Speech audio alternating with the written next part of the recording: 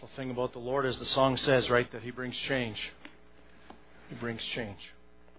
And we're going to talk about that this month. Colossians chapter 1. Actually, we're going to refer to this text, not this text, but this book a couple of times this month. And so it's going to be the book that we go to a couple of times as we talk about the subject of growth. Last month, I spoke to you about growing your faith and the one aspect and learning from some of the people in the Bible that have helped us with that, or perhaps haven't helped us with that in a positive way, but we can learn from them. This month is going to look at 4 different things. We're going to talk today about growing yourself. Next week we're going to talk about helping others to grow. And then we're going to talk about growing the church, which sounds like others, but I'm going to approach it from a different angle. And then about growing the gospel at the end of the month.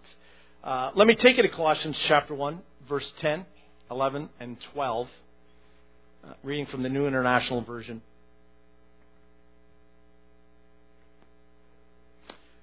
So that you may live a life worthy of the Lord and please Him in every way. That's the goal right there.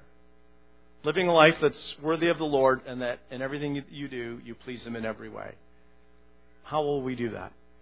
Bearing fruit in every good work, growing in the knowledge of God, being strengthened with all power according to His glorious might, so that you may have great endurance and patience, and giving joyful thanks to the Father who has qualified you to share in the inheritance of His holy people in the kingdom of light. I've entitled the theme for the whole month, Choosing to Grow. Reminding yourself that it is a choice, like most things. We choose to do things or we choose not to do things. If we neglect something, it's because we've chosen to neglect it. And if we've emphasized something, it's because we've chosen to do that as well. We're not looking at this kind of in the middle ground of nothingness. There is no in the middle ground of nothingness. You're either choosing to grow or you're choosing not to grow. And if you're choosing not to grow, then you know what the fruit of that's going to be. But the overall goal that Paul is talking about to 2 churches there, because you have to understand that this letter is going to two destinations. It's going to the church at Colossae, and it's also going to the church at Laodicea. These 2 churches are very close in physical proximity to each other. And so 2 churches are getting hold of this. And he's reminding them that the goal of the Christian life is to live a life worthy of the Lord, pleasing Him in every way. It's difficult, I think, if you press into this, to think about what it means to live a life worthy of the Lord.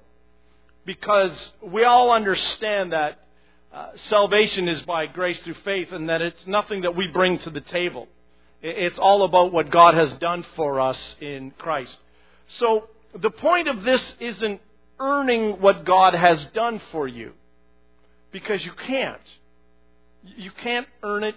You can't merit it. So it's not talking about that. It's not talking about, in a sense, living up to the family name and all of those kinds of things. And so there are things that you must do necessarily in order to, reach the status that the family would want you to do so.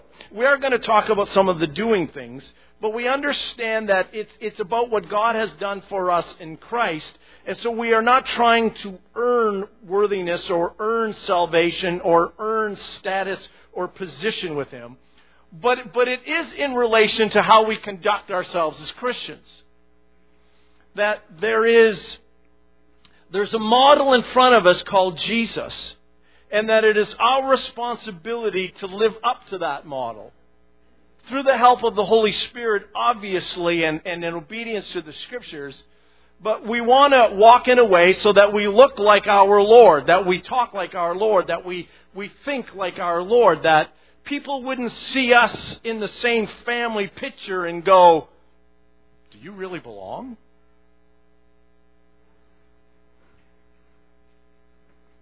And so it goes on to say, pleasing Him, Jesus, pleasing Him in every way. We spend a fair amount of our time in life trying to please other people. We do. And when you're a little kid, it's about pleasing mom and dad at home, maybe grandma and grandpa. It's about pleasing the teachers at school. If you're on a sporting team, it's about pleasing the coach. And if you have a crazy parent in the stands, again, they're there again. When Kyle played hockey, this is back before they'd even invented Zambonis. When Kyle played hockey, I was one of those, crazy parents. I never said stuff like kill the ref or anything like that. For those of you that maybe are referees and linesmen, never said anything like that. But I was loud. Surprised by that? Yeah. And every once in a while, my wife would tap me on the knee, right? And I mean, and there are other loud parents, and there are parents saying like crazy things sometimes. But I never really thought that I was that bad. And then one day, a relative came to watch Kyle play hockey, and he videotaped it with the volume, right? And strangely enough, there was one voice, not so much in the background, but in the foreground that you could hear all the time. And it dawned on me, I'm loud.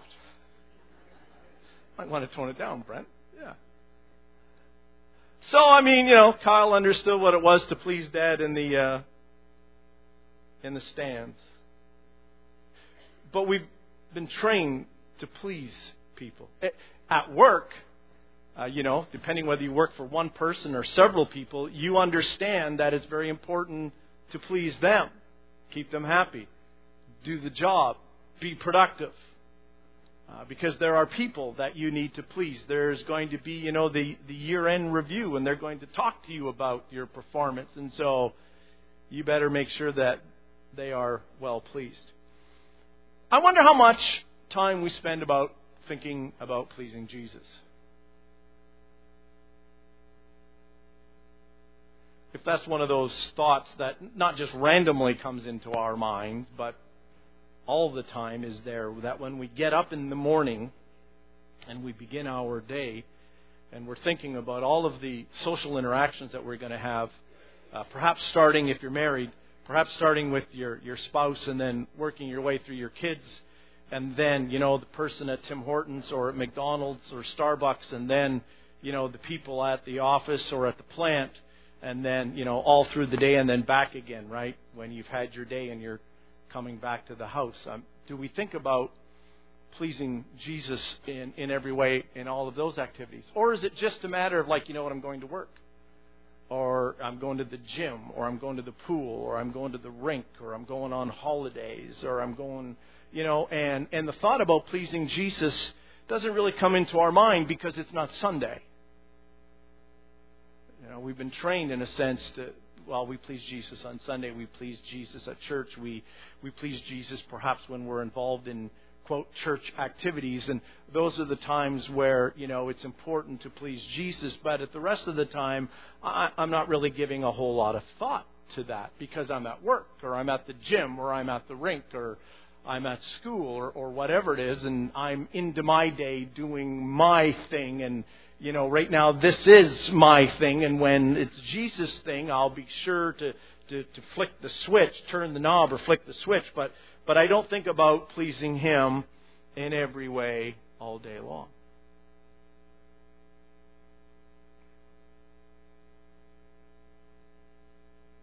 But it tells us that if we want to grow, there has to be a reason, right? There has to be some kind of internal or external motivation. And the external or internal motivation for all of this is that as Christ followers, we want to live a life that's worthy of the Lord. And from the moment that we get up till the time we put our heads down on our pillows at night, we want to please Him in every way. That's the motivation about growth. Because if you choose not to grow, you're probably not going to live a life that's worthy of Him, and you're probably not going to please Him in every way. Not just in the some ways, but in every way. So growth is important. In the Christian life, there's this tension of understanding that there is something that God does for us because we are connected to Him. We are united with Him. Paul loves the expression being found in Christ or in Him. But it's speaking about this union that happens to us. The moment we confess Jesus Christ as Lord and Savior, we are united with Christ in His death, burial, and resurrection. We're one with Him. He is not only in us, and we talk about that, right? That Christ is in me.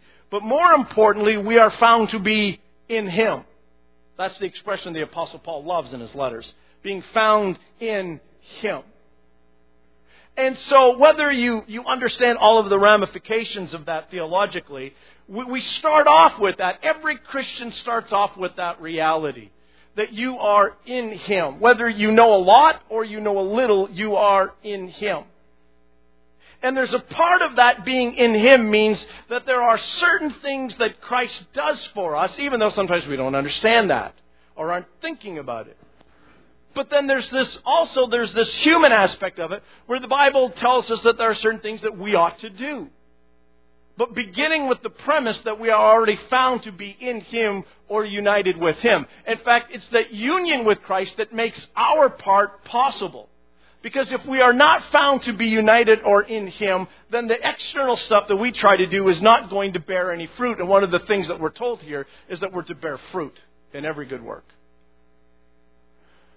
And so there is the God part, and then there is the Christ follower part.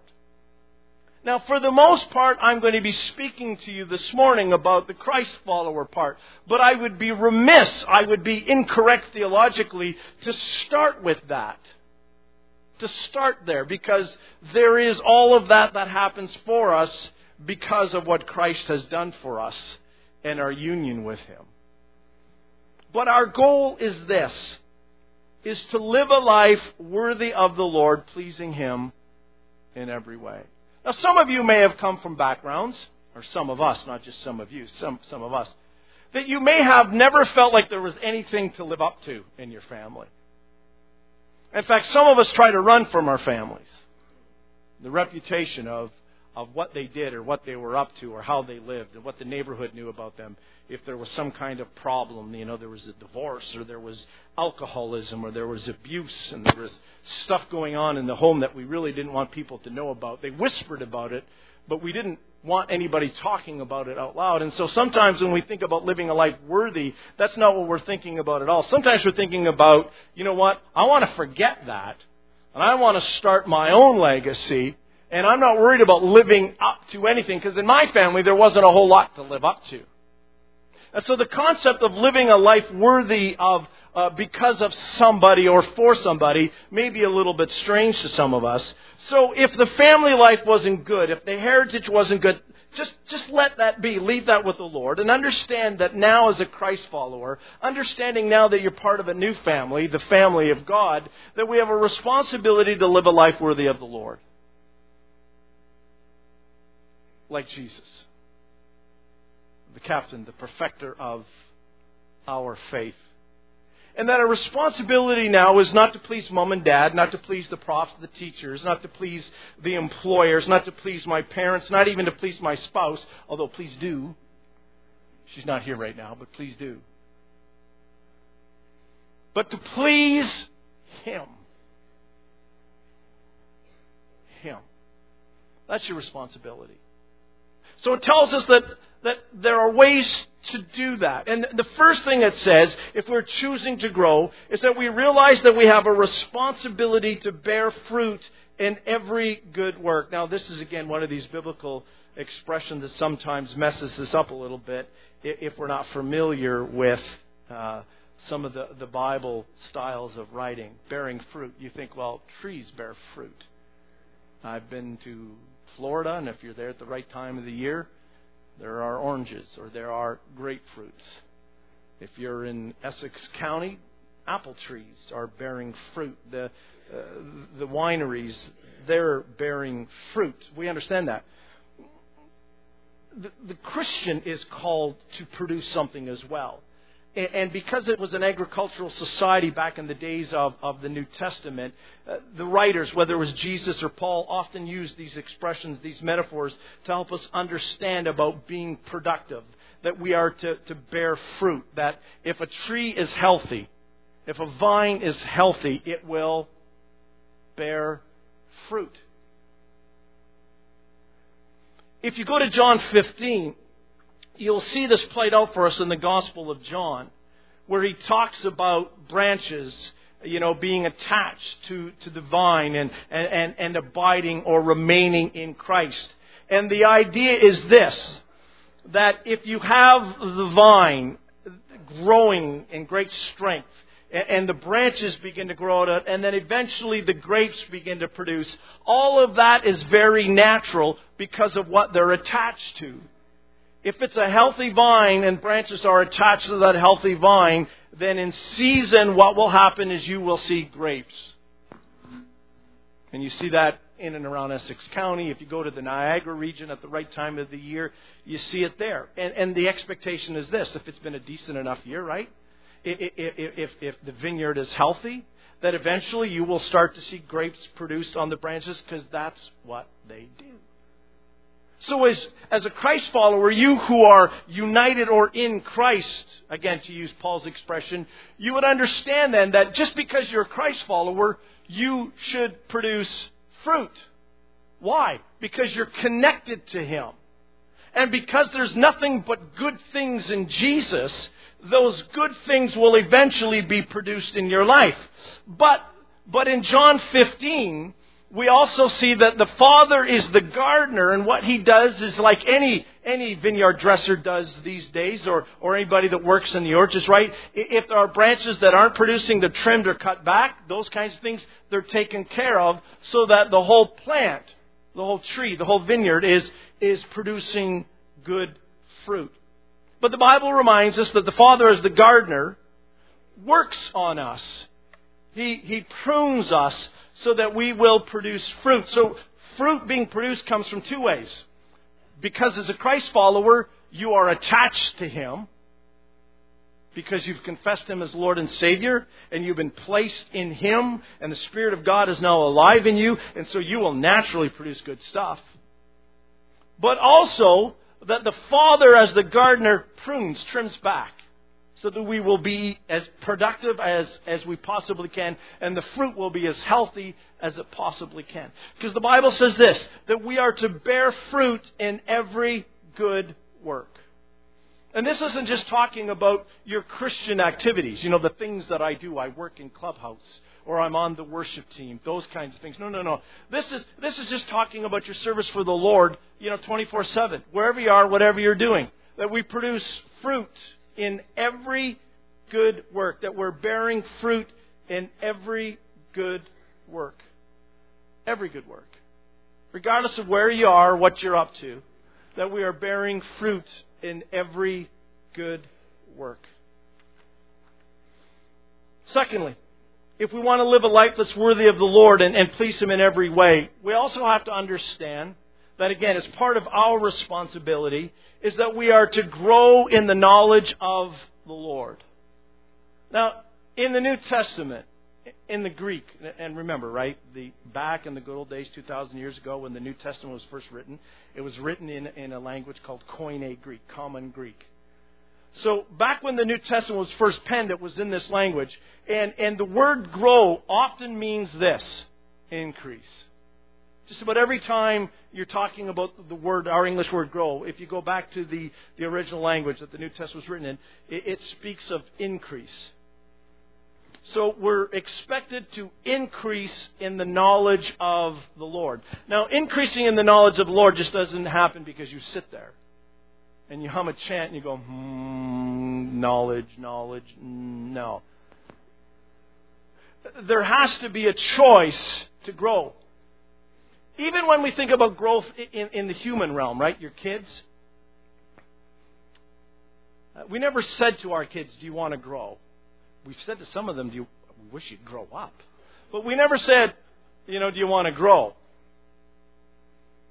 What we did is we fed them, we watered them, We made sure they got a good night's rest. And little by little, as the days, weeks, and months go by, guess what? Your kids grow. It seems somewhat magical, but it's not. You were feeding them, and you were watering them, and you were making sure they got their proper rest and maybe some exercise. And when you put the right ingredients into them, guess what?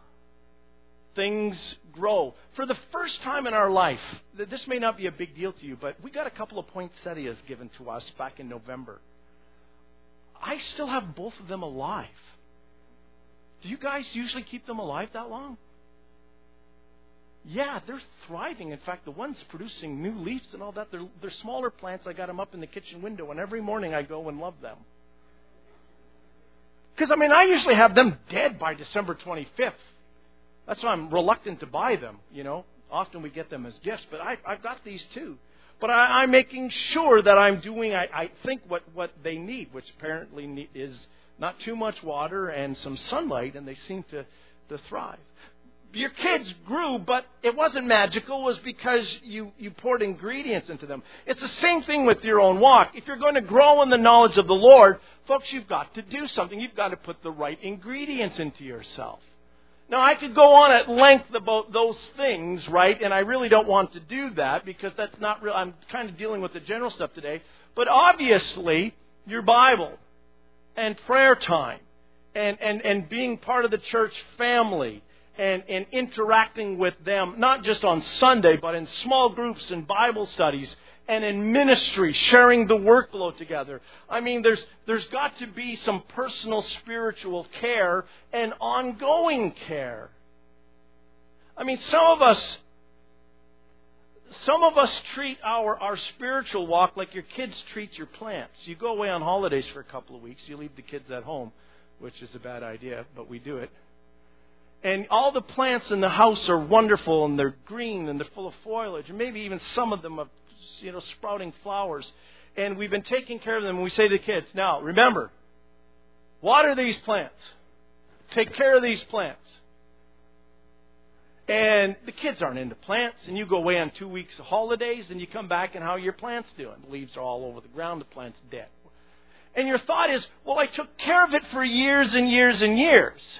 It should have just kept living. No, you got to keep pouring the right stuff into it. Doesn't matter how well you've cared for it in the past. If you don't keep taking care of it, at some point it's going to die. Answer your phone. Some of us have treated our walk with the Lord like that. We started off like gangbusters. Oh, we love Jesus. We love going to church. We used to go to Bible study. We couldn't get enough. And then at some point, we're not sure how it happened. We don't have it marked down on our calendar or in a journal. But we decided that we had learned and experienced enough, and so we stopped. And we're assuming that we're still green with foliage and we're still producing flowers or fruit. And guess what? You're not. You think you are. You've convinced yourself you are, but you're not. Because you forgot to keep choosing every day to continue to grow in the knowledge of the Lord.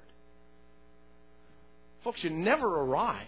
You never get there. Wherever there is in the Christian faith, you never get there. You've got to keep on taking care of yourself, because the responsibility is this. It's not just about, taking care of me so I look all wonderful. It's about taking care of myself so that every day I continue to live a life worthy of the Lord and pleasing Him in every way. That's why we do it. Third, being strengthened with all power. Now, we spent a lot of time, Pastor Nathan and I did in January, from the passage in Philippians chapter 3, verses 10 and 11, talking about that resurrection power. So again, I'm not going to spend a lot of time on this. But the idea is, if we choose to grow, we're continuing to be strengthened. Spiritually strengthened. The first one talks about growing in the knowledge of the Lord, in the sense that we understand more about our Christian faith and we understand more about Jesus. The third one here, being strengthened with all power, is all about this. It's about endurance and perseverance. So this is a risky thing for me to do an athletic illustration. But bear with me. if you're going to go and run a marathon or climb Mount Everest or do one of those, one of the ones that they bike, they swim, and they run. What's that one? The triathlon? Thank you. All the athletes knew it. To me, triathlon is meat, potatoes, and dessert, but that's another story. Some of you can relate to that. I think more of you can relate to that than the other one.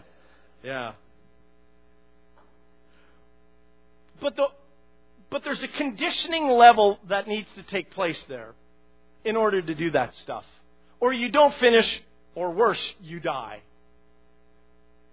The whole idea is you continue to strengthen yourself because there's a certain level that you have to rise to in endurance or strength or whatever it is in order to do those things. Ordinary folks can't do those things. You just can't get out there and run, 42K or climb Mount Everest. You got to build yourself up to that stuff. Spiritually speaking, it talks about being strengthened with all power because of this. Because the Christian faith, in a sense, is likened to a race. The Apostle Paul, again, the writer, quotes from 1 Corinthians chapter 9, where he talks about running the race, finishing the race.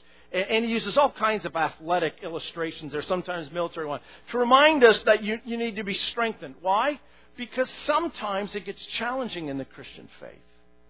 If you continue to read on here in this passage of Scripture, verse 11, being strengthened with all power according to His glorious might, so that you might have what?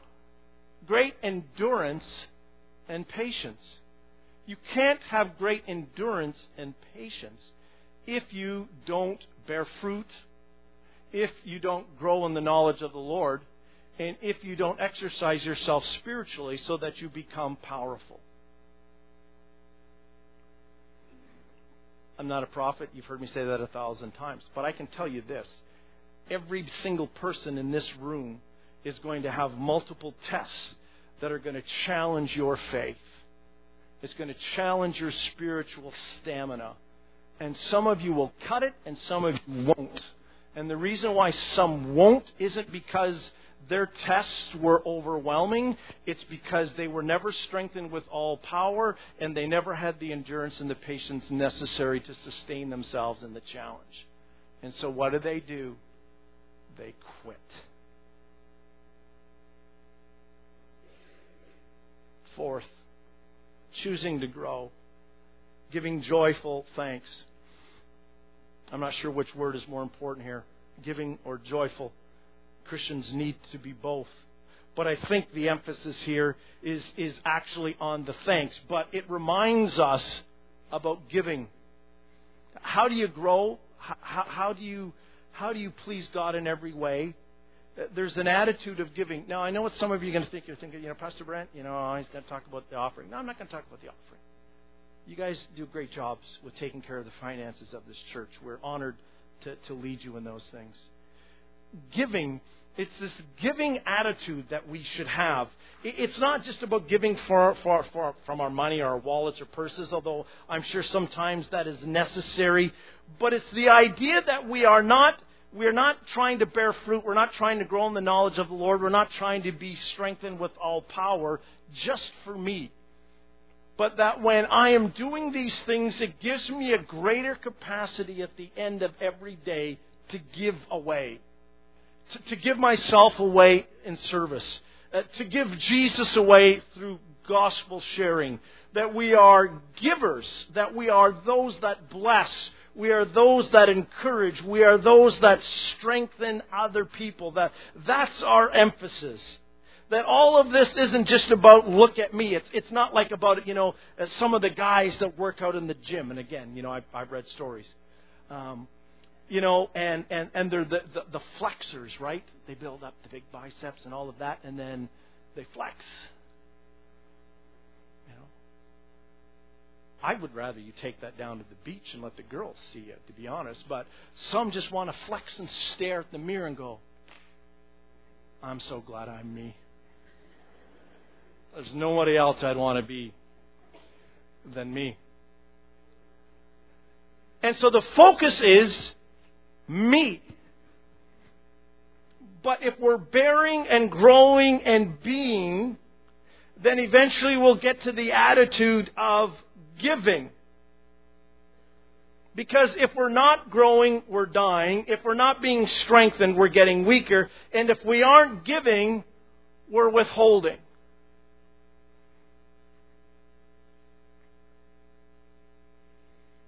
Being naturally connected or supernaturally connected to Jesus Christ. That metaphor that we use from John 15.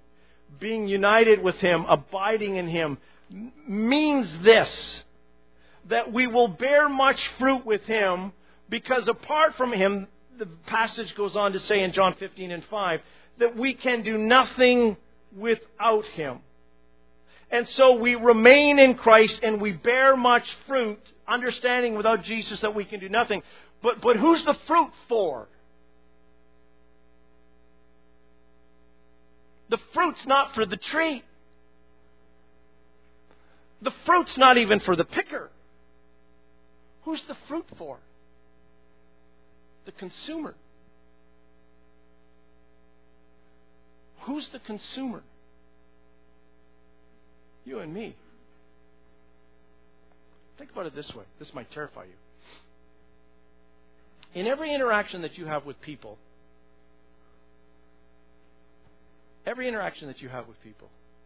the people that you're interacting with are consuming what you are giving them.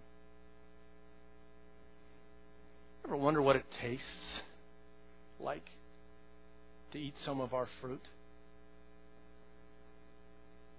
Ever wonder about that?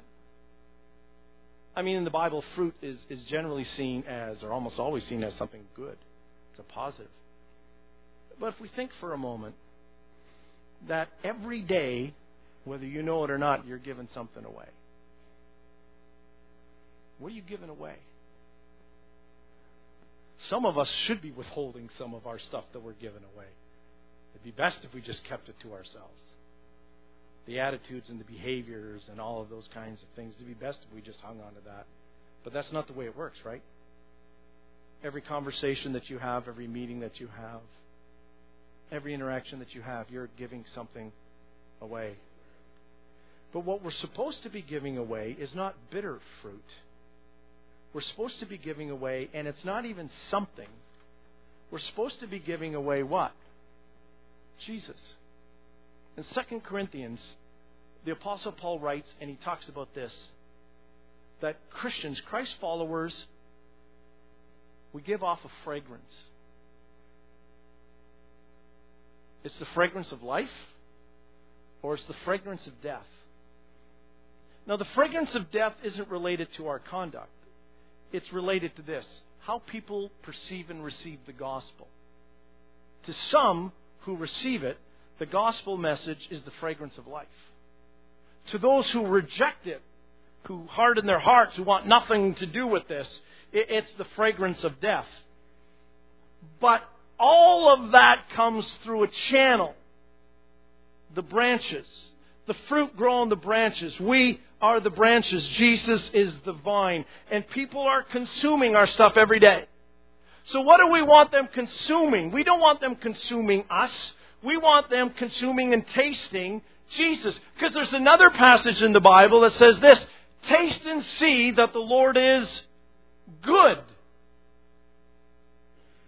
So think about this as someone who wants to bear good fruit, that wants to choose to honor God in every way, that understands that we're supposed to be giving joyful thanks, that we're those that give away. What are you giving away Monday to Sunday, 8 o'clock in the morning until 11 o'clock at night? Is it something that draws people to Christ and to the gospel? Or is it something that chases them away from that says this: well, hey, if that's, if Jerome's, pardon me, Jerome, but you're there. If Jerome's an example of what it means to be a Christ follower, if Jerome's a piece of Jesus' fruit, I'd rather have bread and peanut butter. Think about that. Don't take off the Jesus because it's a work day or it's a school day and feel like you only need to put them on when you're, doing something that's spiritual. As a Christ follower, everything you do is spiritual. Everything you do. The Bible tells us this, right? In all that we do and think, we are to honor God. Everything. There is nothing in your life that is secular or outside of God. You can go play golf and honor God in the way you conduct yourself, because I want you to know if there's a game that's going to test whether you swear or not, it's going to be golf.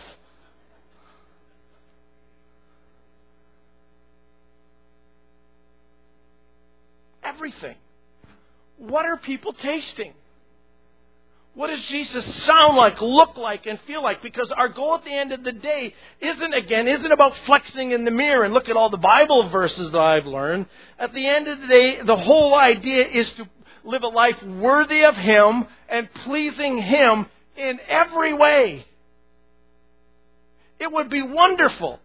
Because, look, this is the only gospel that some people see and hear. It would be wonderful if after your interactions with somebody, they would say this, you know what, I know Jerome's a Christian, and I don't know a lot about the Bible, but I know one thing, if it's because of Jesus that he's that way, I want that Jesus. Rather than, whoa, if that's what Christians look and sound like, whoa. Choose to grow. Because if you don't choose to grow, you're not going to live a life worthy of Him, and you're not going to please Him in every way all day long, regardless of what you and I are doing. If you haven't chosen to grow, what have you then chosen to do? You might say, well, the quick answer is not grow. No, I think the quick answer is die. Eventually. Slowly, perhaps. But you'll get there. If you don't make steps for growth, if you don't allow yourself to become malleable, workable, what have you chosen to become? Because we have to think of what the other side of the coin is. If we're not making a conscious choice every day to grow, to live a life that's worthy of Jesus and to please Him in every way, what have we chosen? We have chosen this. We have chosen to live for self. And you and I were not called to live for self. Galatians chapter 2, right, verse 20. It's no longer Brent that lives, but it's Christ that lives in Brent. It's no longer Rob who lives, but it's Christ that lives in Rob. It's no longer, Manny that lives, but it's Christ that lives in Manny. I mean, we die to self so that we might live for Christ.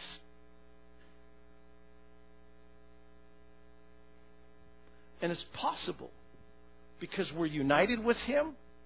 And it's possible because we take active steps to grow and to cooperate with the union that we already have with Him. If you choose to grow, you will bear fruit in every good work. You will be a blessing to others. If you choose to grow, you will grow in your knowledge of God, which will help you understand His will and His purpose for your life. And to teach you to live for Him and to be like Him. If you choose to grow, you will be strengthened so that you can gain endurance and patience through all the struggles that you face. And trust me, they will come. You're welcome. If you choose to grow, you will be joyful. You will be a joyful and thankful believer. And people will see the joy and the thankfulness in your life. And some at least will wonder why that is. And some will take a step towards the Lord because you have been living a life worthy of Him. And you've been trying to please Him in every way, at work, at home, and at play. And some will be curious. And some will ask. And some will follow. The last slide I have there. I am better than I was yesterday, but not as good as I will be tomorrow. That's what happens when we choose to grow. We're never going to be perfect. We're never going to get it all perfectly done this side. But we must decide to continue to choose to grow, or we're going to be like that dead, planted, potted plant, in the house. It did so well for so many years. But when it's neglected, regardless of how many good things you poured into it in the past, but because you neglected it, not only did it not grow, it died. Choose to grow. Would you stand with me?